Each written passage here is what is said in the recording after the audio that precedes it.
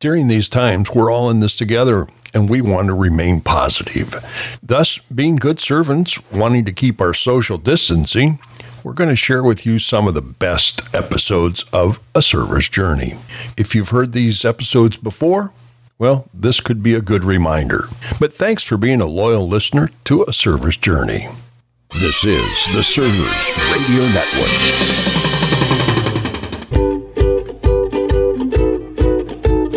Welcome to this edition of A Server's Journey with Rocky DiStefano. The foundation of the show is that everyone is leading something or someone, thus the name of the show is A Server's Journey.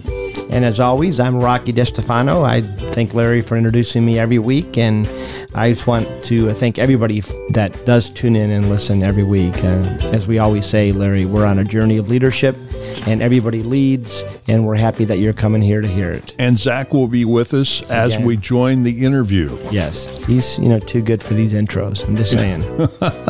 Well, our guest again today is the second part of the interview with Deanne Turner.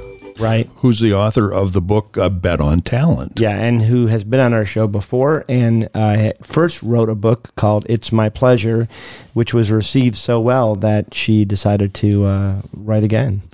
So we want to continue with this story, and she's got a lot to say. Absolutely. Because I've already heard it. For once, I know what she was going to say. That's exactly right. Yeah. Well, speaking about stories, the story of Paper to Water is a great story. And it was told by Catherine and Isabel Adams as they were on our show on August 28th. Right. The great story. I mean, absolutely blew us away. Yeah.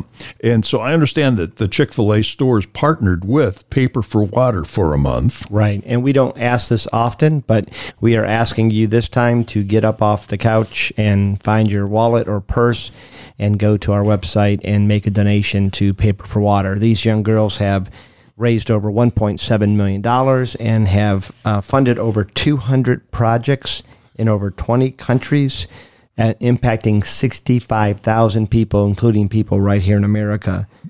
That is amazing. Two young girls, what they can do. So their story was great, and we want you to help them. So please check out our website, A Server's Journey, and you'll find out more about their amazing story.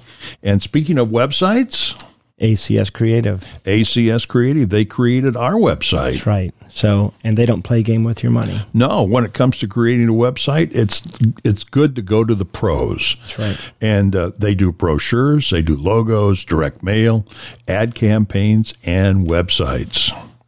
So they get to know your business and understand your needs. And again, the name is ACS Creative. Yes. They don't play games with your money.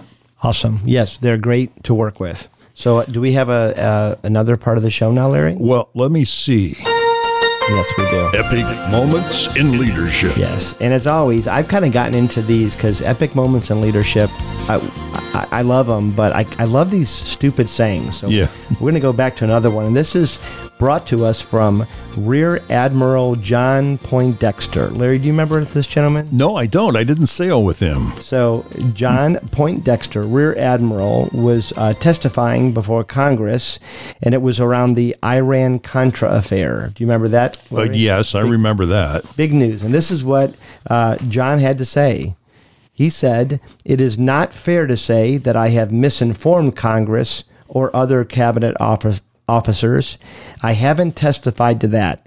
I've testified that I withheld information from Congress, and with regard to the cabinet officers, I didn't withhold anything from them that they didn't want to be withheld from them."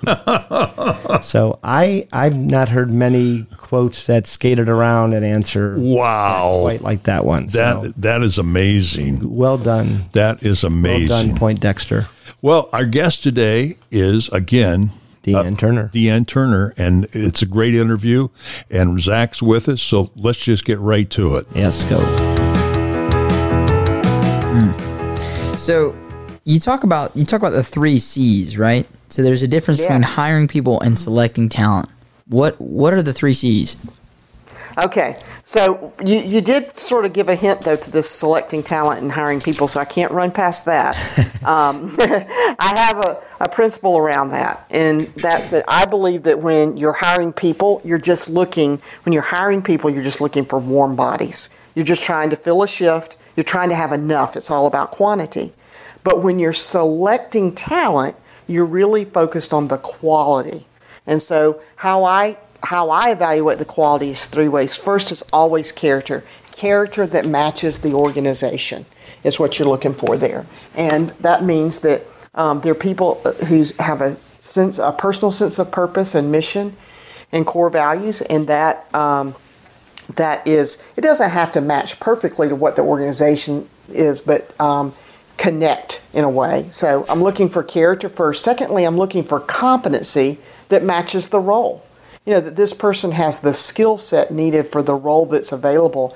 And here's an important one, not just for the role that's available today, but because I'm making long-term decisions, I'm looking for people who show potential for growth to what I'm going to need in the future, so that from the very beginning, I'm building my leadership bench. And I think a lot of Chick-fil-A franchisees are particularly skilled at that. And speaking of that, during the time that I was selecting franchisees for Chick-fil-A, I would have to sometimes, one of the things that I had to make a big shift in, when I first started doing that, all the Chick-fil-A's were in malls. Well, then we had freestanders. Well, the competency requirements became different because a freestanding restaurant is more complex. And then we had opportunities for operators to have multiple opportunities, whether it was multiple restaurant or consulting licensees or whatever. So all of a sudden, I needed a different candidate. It was a different skill set for a multi-restaurant. Somebody who would one day, they may not start out that way. In fact, they didn't start out that way, but they might have this opportunity in the future. And so we had to have people that we could identify those skill sets. So competency that matches the role. And then lastly, chemistry that matches the team. And that's so important that someone, is a team player, can get along with the other people that they're going to be working with. And because you talk about something that'll be a game changer, a breaker for your culture, is not to have good chemistry on your team. Yeah, absolutely. Do you feel like there's one that is more important than the others, or do you think they really are all important? Well, they all are important, but I will tell you this, and especially when I think about, I'll just quote Truett for you, Rocky. He used to say, I can teach anybody to make a chicken sandwich. Right. But I can't teach them the character that they need to represent my good name and my brand. And I would think anybody who had their own business would be thinking the same way. I mean, depending on what the role is, you're going to need a level of competency, but you can teach people to do a lot of things if they have the right character and they can get along with the people that they're going to be working with. Right. And if somebody's extremely competent but lacks character, it doesn't work normally. No, and I mean, for me, that would be a deal breaker because I don't want the responsibility of fixing character. Yeah. That goes into a realm of that I don't think is where the leader's time is best spent. Helping someone, sure, but true character problems where somebody might be dishonest or struggle with a personal set of core values, things like that, I think can really suck up the leader's time, and that's not the best way to grow an organization. Right. Okay, so somebody here today, I'm sure, is listening, and they're kind of waking up to maybe the realization, oh no, I don't know that I've built a good culture. So what type of advice would you give to them to begin that process of changing the culture other than buying the book? Because I think everybody should run out and buy the book. So, well, first, that is a tough position to be in when you realize that, because when you decide to change it, you're on a really difficult journey. And again, you go back and start with what we've already talked about. You're going to put those elements in place. Then you have to evaluate, okay, do my people match what I've just done? Because if my talent doesn't match the culture that I'm creating, I have to do something about that. That's really hard, especially at this particular time. Do my processes and systems work in my new culture? because if they don't, I have to consider that too. Culture is always where you start, because that's the soul of the organization. And so you have to work around the culture that you want and make sure all those other things match up. But it's if you wake up one day and decide to change it, know that it's a bigger commitment than I'm just going to go write a purpose statement and get everybody to memorize it. Yeah. It's going to be a systemic, enterprise-wide change that requires a lot of commitment and a lot of communication.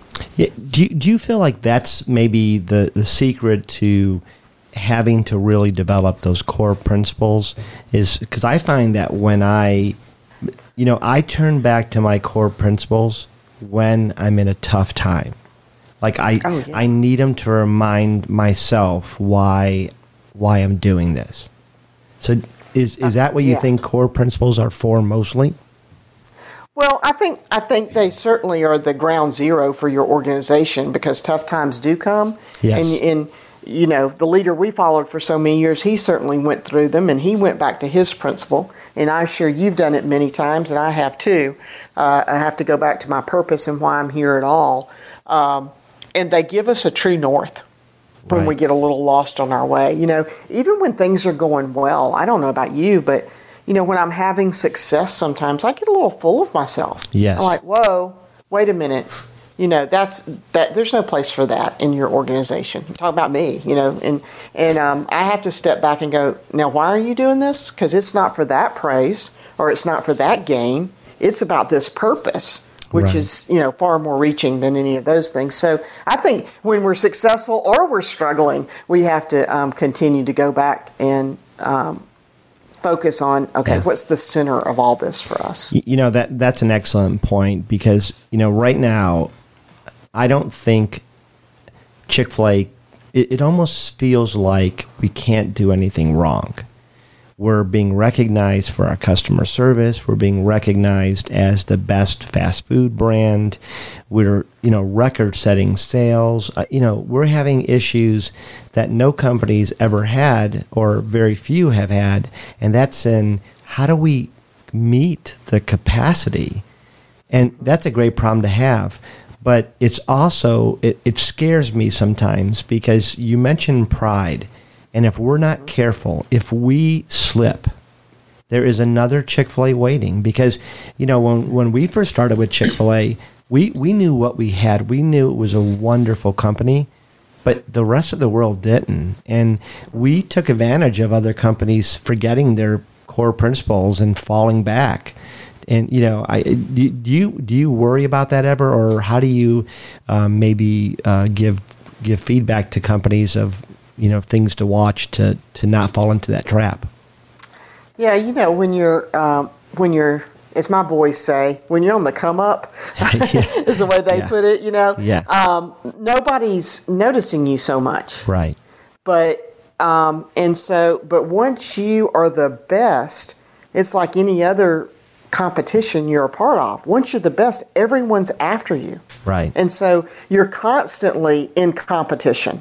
It's nice to be under the radar when and you could do all kinds of things. You could fail easier because no one was waiting to attack your failure. And then you add the age of social media. Boy, when you fail and you've been named the best, whether it's just in your community or it's on a national level, that's a really hard place to be. So I think humility is so important, and staying connected. In Chick-fil-A's case, staying connected to the reason they're in business at all is to be a positive influence on everyone they come in contact with, and to be a faithful steward of all that's entrusted to them. And not to ever get away from that. To me, that's true humility, when you submit yourself to your own purpose. That's good. Hey, so you talk about retaining good talent. Okay, I think we've talked a lot about that today, right? And it's about commitment and to your principal values and all that kind of stuff. And we talked about, we've talked about the toxic culture. But so you're in the situation, you're doing great, you're being humble. What do you think is key in making sure that companies, say this, Okay, so you talk about a lot about why, what, and how, right? What is the role of who have in the why, what, how? Yeah. So the who executes the why, what, how. Yeah. And so, I talk about all the time, you win with who. You put all those other places, all those pieces in place are great, but if you don't have the right who to deliver on it, then it won't take off. It won't go anywhere. So those two things are equally important. I talk about the, actually in terms of the formula, a remarkable culture is the foundation. It's executed by extraordinary talent. And those things together, when you teach principles and so forth, they produce amazing customer experiences. And when you do that over time, you create legendary customer service. And so all those pieces are important, but the who is right in the middle of it. And if you don't have the right who, you cannot execute on all those other pieces. Yeah, and if you have the right who, they continue developing the how of that legendary service. Because, as you mentioned, in today's society, no business is static. You don't get there and then, okay, we've got it. Let's just keep chugging. It doesn't work. You have to continuously reinvent.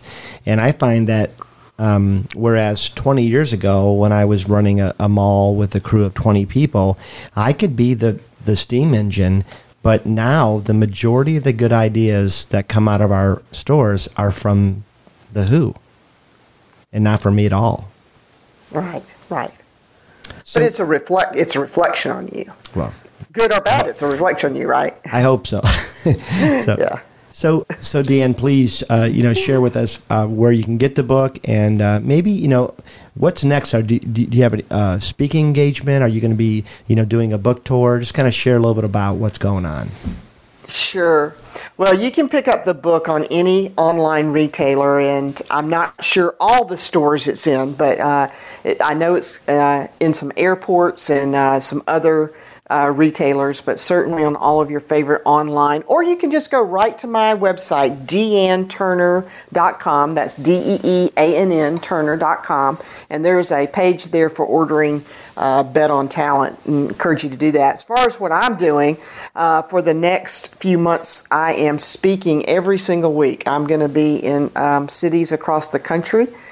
Speaking to organizations, conferences, doing media, and so till about the end of the year, that's where you'll find me. And then I'll go into next year getting a little bit back into some of my consulting work, continuing to speak, and working on my third book, which the publisher and I have not exactly, we're not ready to announce what that book is about, so we're working on that. But it's scheduled right now to come out in 2021. But do I understand you like to write? Is that part of what you love to do? Yeah, that's really, I have to tell you, that's my favorite thing, and is to write. And it started, that's what I wanted to be all my life. When I was 8 years old, Zach will not remember this at all, unless he's seen it in syndication, but there was a show called The Waltons. And the main character in the show, John Boy Walton, he was an aspiring writer too. And that was my show when I was a kid, and I wanted to be a writer. And that was what I went to college to do the first time, and I discovered that I didn't have a whole lot of life experience that anybody would want to read about at that time. So my path took me some other places. Which is really the incredible thing about how things worked out, is that life came full circle.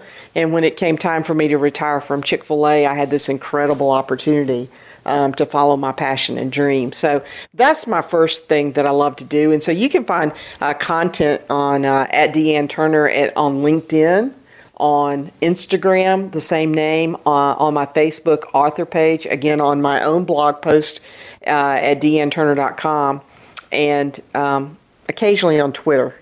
And so I hope your audience will follow me there and interact with me. I generally respond to questions and comments and things that people bring to my attention, and I love to interact with my readers. So would love to meet you there. So let me ask you now, just real quick. We're going to kind of play a game. I'm not sure if you're up for it or not. It's nothing too challenging. But we have a game we call This or That, and we're going to give you two things and kind of ask maybe which one you prefer and why. Would you play along with us? Oh, yeah. All right, good. Thank you. So for the longest time, we've had the same set of questions, but we're finally moving changing into a them for new you. era. We're moving to a new era. So we just talked about Chick-fil-A winning this award for being the top fast food joint to go to, or quick service joint to go to. So Joint. Joint, yeah. yeah, I Joint. figured I'd throw my lingo. That's a back millennial few years. thing. It's okay. Hey, it's all right. Larry's learning, guys. Okay, so you have In-N-Out Burger or Flip Burger. Which one? This or that? In and out. Okay. Okay, so why do you say In-N-Out? Well, I think I've been to a Flip Burger, but I don't remember. And my travels take me to California a lot. And while In-N-Out Burger is not on my current eating plan, if I were to splurge and I was out on the West Coast, I'd have to say, a double-double. Yeah. There's just nothing like it. And I have such great appreciation for their level of service as well. And so when I go in an In-N-Out Burger, it's probably the closest thing I find to being in a Chick-fil-A. Yeah, I would agree with that. All right, so let's, question 2 would be Facebook or Twitter? Facebook. Yeah. I cannot master Twitter to save my life. I don't know what I'm supposed to do with Twitter. I can't get my jargon right sometimes. Yes. I can't get under that, whatever that magic number is, 240 characters forget or whatever. It. Yeah, it doesn't work. Well, it's also I think it's a younger person thing too. Oh, see, Twitter is. that was the dagger right there in my heart. But the truth is, I'm not even on. And why everybody's on Twitter? I have no clue what's going on. And why on does the president use it all the time if it's for a younger there you go. person? There you go, Larry. That's fair. It's a fair point. I'm going to steer us away from politics. I didn't, just saying. Well, I really, the biggest thing for me about Twitter is I don't feel like I develop a relationship with anyone. Yeah. I can go on Facebook. LinkedIn is actually my favorite platform because I like talking business with people. And so that's where I've created the greatest number of connections and spend more time there. And I love the content that I find there as well. It's very informative. So I tend to spend more time on LinkedIn. But in any of those other platforms, I feel like it's more relational. And Twitter, like you can go onto Twitter and, people can just, throw darts or whatever. But Right. it's not my favorite place to hang out. Although I do check it. I keep up with Wake Forest football since that's where my son is. Yeah. All right. Okay. So cat or dog? Are you a cat or a dog person? Dog, absolutely. Which is funny. I grew up with cats, but I have we had 2 miniature dachshunds for 11 years and lost one last year, and then our second one, Smokey, he's kind of on his last leg, but I came to love dogs late in life because they love me so much. Yeah. Yes. Dogs, there's something about a dog that they're always happy to see you. It's at least somebody, you could have a bad day, you walk in your house and the dog is, my cat could care less. So Yeah, I don't get the thing about cats at all. I don't know. I just don't. I'm also allergic to, so every time I'm around, my eyes puff up. Yeah. yeah, I love That might be cats, part. but my cat he allows me to live there is what I always say. So, all right. So, Deanne, what's worse, laundry or dishes? Wow. Both is acceptable too. Laundry or dishes? Laundry, I guess. Okay. Because dishes are more in one location, but laundry can, especially if it requires ironing, that's not going to be much fun. Right. Exactly. That's a good question. Yeah. I always feel like I'm on the dish pit and the I love dishes. so, going in yeah. the kitchen. Marina's like, "Oh, I don't want to do dishes." I'm like, "Dude, sign me up." No, dishes is my safe place. It's like, I can work out my issues and problems. But you're talking about dishes at work, Rocky. yeah. Well- and Zach's talking about dishes at home. No, it's both. It's the Well, yeah, same. Really? Yeah, I do dishes in both places too, Larry. Do you? So, yeah. Oh, well, you never invite me there, so. My mom makes fun of me because I hand wash all of our dishes, Yeah. and I don't know why, but I enjoy it more, and I think it gets cleaner too. But, anyways, All right, so we have one final one, and that is Broadway or rock and roll. Yeah, my daughters require I ask that question. I think I'm going to say Broadway. Yeah, see? Just because it's narrower and rock and roll includes a lot of things, some I love and some things I don't like as much. So Right, I yeah. have to say Broadway. It's a girl thing. No, see, it's not because I say Broadway now too, and I think it's because of the story. Yeah. And I think you as a writer probably enjoy a well-written story, and you get that more with Broadway, I feel. All right. Yeah. Well, we want to thank you so much, Deanne, for coming, and we're going to put up a link to your website onto our website, and we encourage you to go check it out. I've read the first book. I am excited about reading the second book, and I know that every time I do, I learn something from you, Deanne. So I appreciate you coming on the show. Yeah. And it was nice to talk to you again, Miss Deanne. Hey, thanks for linking up with us here on A Server's Journey. We love to have you go to Apple Podcasts and leave a review, just like Leanne said, or Deanne. Her name is Deanne. I got to get that right. Sorry about Deanne. And just leave a review, because maybe the review will help someone else like yourself find A Server's Journey. Yes. Remember to subscribe to the podcast, as well as we want you all to be good leaders, learning to lead by serving. Again, I'd like to suggest if you need help with your website, like we did, you can contact ACS Creative.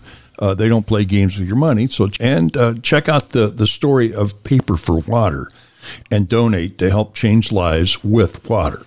So, Rocky, until the next time, I'm your ever faithful companion, Larry.